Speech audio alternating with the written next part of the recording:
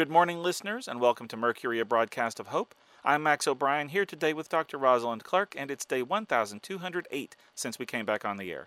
What's the news, Dr. Clark? I'm glad you asked. Today, I would like to talk at length about the animal called Carophium volutator. This is an amphipod crustacean found in the mudflats of the northern Atlantic Ocean. In this dissertation, I will discuss its effects on seagrasses in the area through my own personal observations and study. Wait, hang on. How long is this going to take? Easily the entire broadcast. Why? Because I have something I want to talk about, too. Yes, I know. Why do you think I'm doing it? How do you know so much about this thing anyway? I did my master's thesis on it.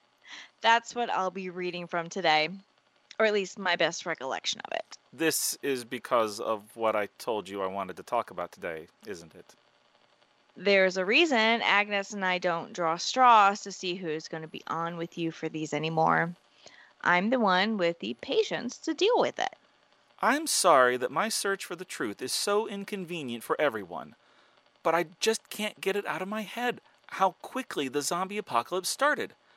I know it's being caused by a protozoan parasite, as you so amazingly discovered, but I thought adaptation of living things took a long time, and this happened so suddenly. I just feel like there's more to it than meets the eye. Okay, so what's your theory about it? So, we know that genetic engineering had started to become a lot easier. We also know that the arms race amongst nations wasn't just limited to conventional or even nuclear weapons. Chemical and biological agents were constantly being developed as well. Those things are all true, but so what?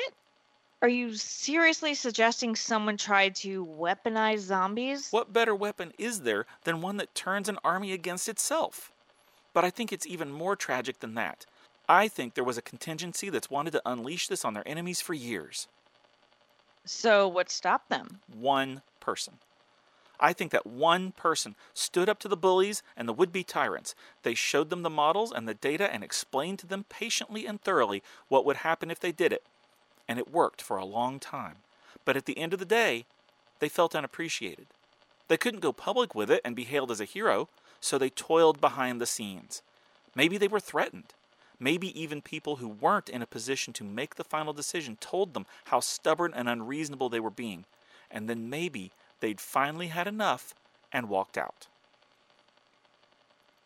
Okay, so that's completely crazy.